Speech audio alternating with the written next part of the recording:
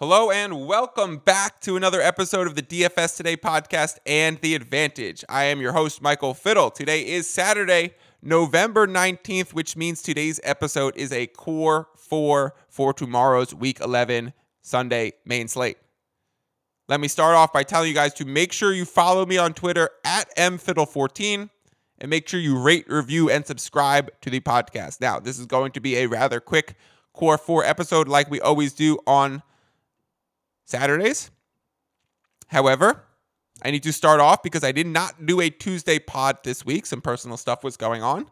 I need to start off with my previous week's results, a quick gambling or DFS lesson. Today's lesson is going to be about which contest to enter in a DFS setting. And then we will move on and discuss who the optimizers are giving out and who my core 4 for this week is. Now, before we get to that stuff, I just want to reiterate, follow me on Twitter. I know I just said this, at mfiddle14. Tomorrow, I will not be able to do the live YouTube stream with JP that I normally do. I will not be able to give out best bets, review the core 4, go over all that stuff like we do every weekend.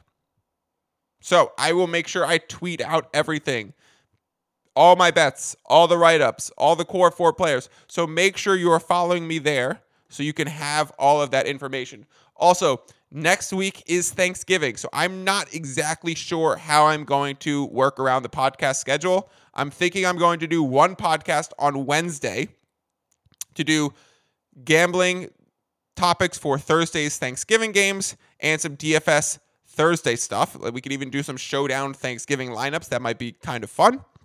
And then I'll come back and do a Saturday episode and do core 4 for the Sunday main slate of week 12. That's kind of how I'm thinking about the approach. Make sure you're subscribed to the podcast feed. It might come out a little bit different. I'll also announce everything on Twitter. So let's get today's episode started. I owe you guys a week 10 recap. It was not my best week. I'm not trying to run and hide from it. I went 4-8 in my bets. I was minus 2 units. I was a little bit pissed off with how the betting slate went last weekend because I have never been so ahead of CLV in so many spots, only to end up losing those games. I'm kind of married to CLV, or the idea that if I have positive closing line value in my betting tickets, I should win. So whenever I lose more than I win, when I have so many tickets with plus CLV, I don't know. I just get like, I'm like, why did that happen? I'm getting confused. I understand the ball can roll any direction. It's the way the cookie crumbles. But like when you have the Cowboys minus 2.5 and that line slides to minus 5. And when you have the over under and you take the under 43 and it moves to 41.5 and you're like, wow, I have 2 points of positive movement in the spread, 1.5 of positive movement in the total. I feel absolutely great about this game. Then the Packers win. They have a huge comeback in the fourth quarter where the Cowboys were up 14. Packers cruise to a victory, cover the spread, and go over the total. And I end up losing every bet on that game. So last week was just a series of events that felt pretty similar to that. And it was not my best week. I did, however, win both Thursday and Monday in the DFS space. So I was profitable about a few $100. But really losing the few units betting is what I care about the most, and not too happy about it. So we'll hope for a better week this week. I think I'm on 8 bets, and 6 of them already have positive movement. 1 of them has negative movement, and 1 of them hasn't moved at all. So should be a good week betting, but of course, I might come back and say the same thing, where I crushed CLV, but the results didn't pan out. Overall, we're still up over 10 units gambling this season. We are up over $1,000 in the DFS space. So we don't really need to get too down on ourselves. We are still being very advantageous here on The Advantage. All right, let's get started with, actually, no. I owe you guys a quick gambling and DFS lesson. Today's DFS lesson is going to be about which tournaments to join. So you guys know I already play mostly cash games. Now, I just want to say, if you're spending $100 on a DFS lineup in a given weekend, this is what I do. I will put probably all 100 of that into cash games, into 50-50s and double ups. Those are the contests that I play. All you need to do is be in the top 50% or be above average in the tournament to cash. You might have to be a few better, top 45% because of the house cut of DraftKings. So that is the ultimate goal. Those are the contests that I play. I do not play tournaments where I'm trying to get in the top 1% to win $1 million. Maybe I'll enter that once in a blue moon if I really like my lineup, if I see a good pivot that I really like. But for the majority of my plays, I am playing cash games, 50-50s, double ups, and trying to slowly and consistently build my bankroll. So if you're going to play $100 worth of cash games, what should you do? Do you just find a $100 single entry tournament and join it? Sure. Personally, I do not. I will split that up into about 20 different $5 entry teams. So I'll normally have a lineup with it's the same lineup, but it's entered in 15 different contests because I want to put $75 on that lineup, but I don't want to just join one $75 contest. I want to join 15 different $5 contests. Now, Mike, why would you do that? What's the difference? Isn't it all the same? No, it is not all the same. When you are going against people in $5 tournaments, you are going against weaker competition. You are going against people who screw around and make a lineup just for fun. You go against people who are a young kid doing it with their dad on a Sunday. You're going against people who are going to the game and want to throw some money on a lineup and put a bunch of players in that. Those are the things that you will see in $5 tournaments more often than $50 or $75 tournaments. So you want to be in those lobbies, still with the same amount of total exposure in your money, in your bankroll, and ultimately you will have weaker competition in lower entry fee tournaments. So you break up your bids, you join 15 different contests with the same lineup, they're all for $5, and you also get the added caveat that it's no longer all or nothing. You don't have a situation where you might cash, you might not, you might win the 75, you might lose the 75. If you're right on the borderline and you've joined 15 contests, you might win 10 of them and lose 5. You don't have to win every one. You might not sweep the board.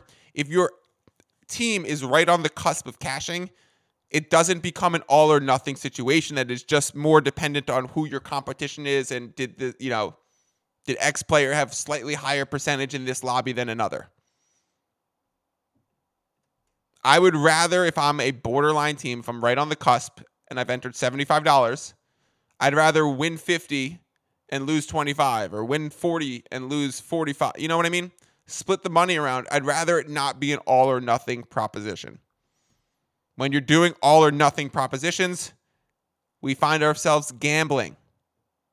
And yes, you might be like, oh, this is a sports gambling podcast. It's a sports betting podcast. And the way I talk about this, the way I said on the very first episode of the show, I view this stuff as an investment portfolio. I talk about exposures in multiple directions. I talk about trying to win big and not lose a lot. Like there's max exposure on certain games. There's ways to do this where you're treating this more like an investment portfolio than rolling the dice at a craps table. Sound good? Join multiple tournaments with the same lineup. Lower your entry fee. Face weaker competition. Not be in an all or nothing proposition. And slowly build your bankroll. That is why we are up, I think it is $1,200 this season doing DFS on the Advantage. Let's carry that over into week 11. Let's talk about which players we are going to be drafting.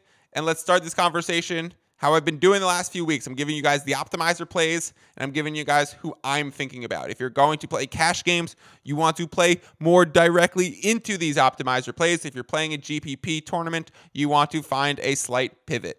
At the quarterback position, every single optimizer lineup is giving Daniel Jones. So I am going to make Danny Dimes core right now because he is given out by every single optimizer, and the quarterback is the most important position. So I do like for cash games following the optimizer quarterbacks.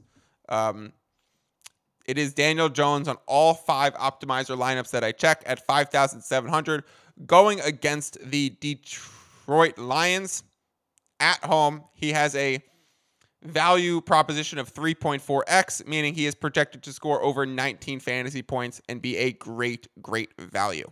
So Danny Dimes is my quarterback for week 11. I'm also considering Josh Allen. That game was moved to Detroit. They're going to be playing in a dome, the Bills versus Browns. We know the total has been all over the place because of the snow, but really the total opened at 47 when we didn't know that the weather would affect the game, and now it's at 49.5. So we are expecting a lot of scoring in that game, so it is hard to fade Josh Allen. However, as of right now, my core quarterback is going to be Daniel Jones. This might be something I tweet and tweak. So make sure you're following me on Twitter because I might tweak this, and I'll tweet it out before the games tomorrow. So Daniel Jones, core quarterback. For the running back positions, I am seeing Ramondre Stevenson in every single optimizer lineup and a lot of Joe Mixon too. Let's go ahead and make Mixon core. We know that the Steelers-Bengals game should be tight. You know, Bengals are a slight favorite. We're playing in Pittsburgh. Joe Burrow has been getting a little bit seeing ghosts, I guess you could say, when he plays against the Steelers. He had 5 turnovers against them earlier this season. He said he's not going to throw 4 interceptions this game. He might throw 3. He might throw 2. I think we want to rely on Mixon in this game, and Joe Mixon will be one of my core running backs for week 11. I definitely also like Ramondre. I think David Montgomery without Khalil Herbert is also a sneaky good choice. I also like the Commanders guys like Brian Robinson, Antonio Gibson. I think those guys are good values going against the Houston Texans. But for the purposes of this show, so far, Daniel Jones and Joe Mixon will be core. Joining them in core, CeeDee Lamb.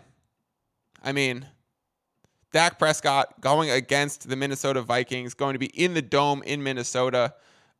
Should be a high-scoring game. We are seeing plenty of CeeDee Lambs and some bring-back stacks of Justin Jefferson. So I don't mind that at all. Really like playing into the CeeDee Lamb angle. And some other receivers that we are constantly seeing in the optimizers are Ben Skoranek, Stephon Diggs, Justin Jefferson,